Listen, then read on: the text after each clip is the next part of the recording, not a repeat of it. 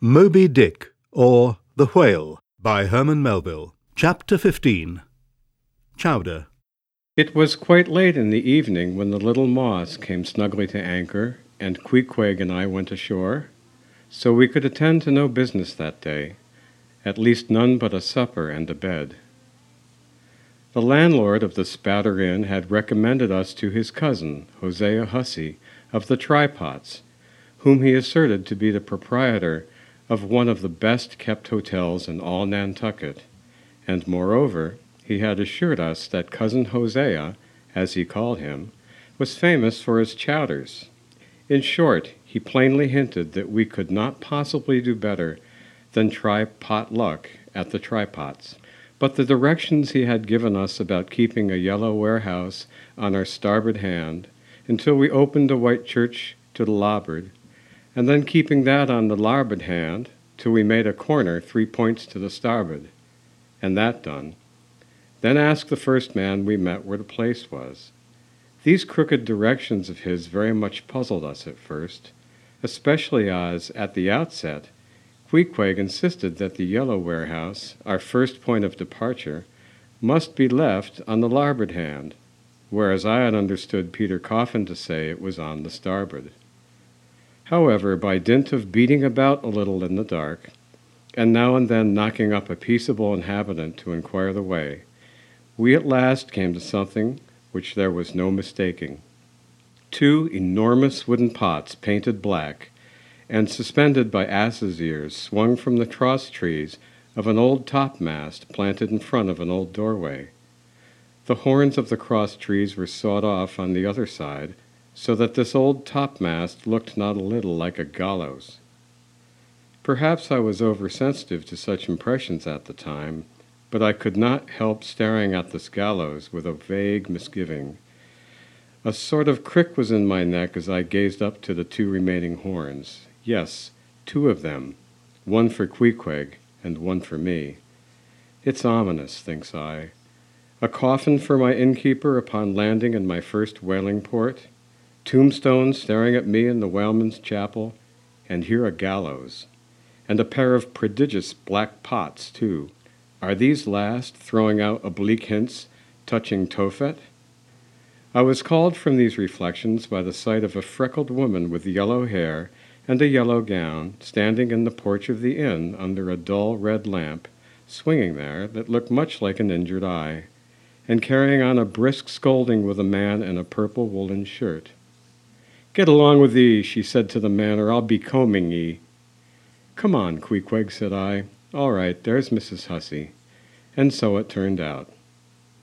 Mr. Hosea Hussey being from home, but leaving Mrs. Hussey entirely competent to attend to all his affairs, upon making known our desires for a supper and a bed, Mrs. Hussey, postponing further scolding for the present, ushered us into a little room, and seating us at a table spread with the relics of a recently concluded repast, turned round to us and said, "Clam or cod?" "What's that about cods, ma'am?" said I with much politeness. "Clam or cod?" she repeated. "A clam for supper? A cold clam, is that what you mean, Mrs. Hussey?" says I. "But that's a rather cold and clammy reception in the winter time, ain't it, Mrs. Hussey?" But being in a great hurry to resume scolding the man in the purple shirt, who was waiting for it in the entry, and seeming to hear nothing but the word clam, Mrs. Hussey hurried toward an open door leading to the kitchen, and bawling out, "Clam for 2, disappeared. "Queequeg," said I, "do you think that we can make out a supper for us both on 1 clam?"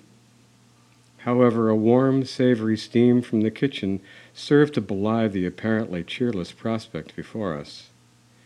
But when that smoking chowder came in, the mystery was delightfully explained. Oh, sweet friends, hearken to me. It was made of small, juicy clams, scarcely bigger than hazelnuts, mixed with pounded ship biscuit and salted pork cut up into little flakes, the whole enriched with butter and plentifully seasoned with pepper and salt.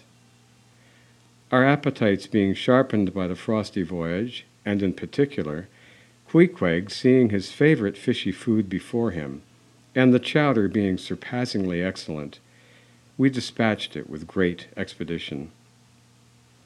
When leaning back a moment and bethinking me of Mrs. Hussey's clam and cod announcement, I thought I'd try a little experiment. Stepping to the kitchen door, I uttered the word cod with great emphasis and resumed my seat. In a few moments the savory steam came forth again, but with a different flavor, and in good time a fine cod chowder was placed before us. We resumed business, and while plying our spoons in the bowl, thinks I to myself, I wonder now if this here has any effect on the head. What's that stultifying saying about chowder-headed people? But look, Queequeg, ain't that a live eel in your bowl? Where's your harpoon? Fishiest of all fishy places was the trypots, which well deserved its name, for the pots there were always boiling chowders for breakfast, and chowder for dinner, and chowder for supper, till you began to look for fish bones coming through your clothes. The area before the house was paved with clamshells. Mrs. Hussey wore a polished necklace of codfish vertebra, and Hosea Hussey had his account books bound in superior old shark skin. There was a fishy flavor to the milk, too, which I could not at all account for, till one morning, happening to take a stroll along the beach among some fishermen's boats, I saw Hosea's brindled cow feeding on fish remnants and marching along the sand with each foot in a cod's decapitated head, looking very slipshod, I assure ye. Supper concluded, we received a lamp and directions from Mrs. Hussey concerning the nearest way to bed. But as Queequeg was about to precede me up the stairs, the lady reached forth her arm and demanded his harpoon. She allowed no harpoon in her chambers. Why not? Said I. Every true whaleman sleeps with his harpoon. But why not? Because it's dangerous, said she.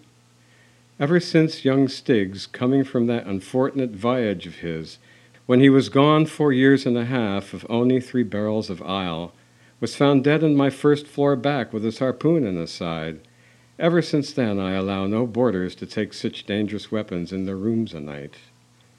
So, Mr. Queequeg, for she had learned his name, I will just take this here iron and keep it for you till morning. But the chowder, clam or cod tomorrow for breakfast, men? Both, says I, and let's have a couple of smoked herring by way of variety.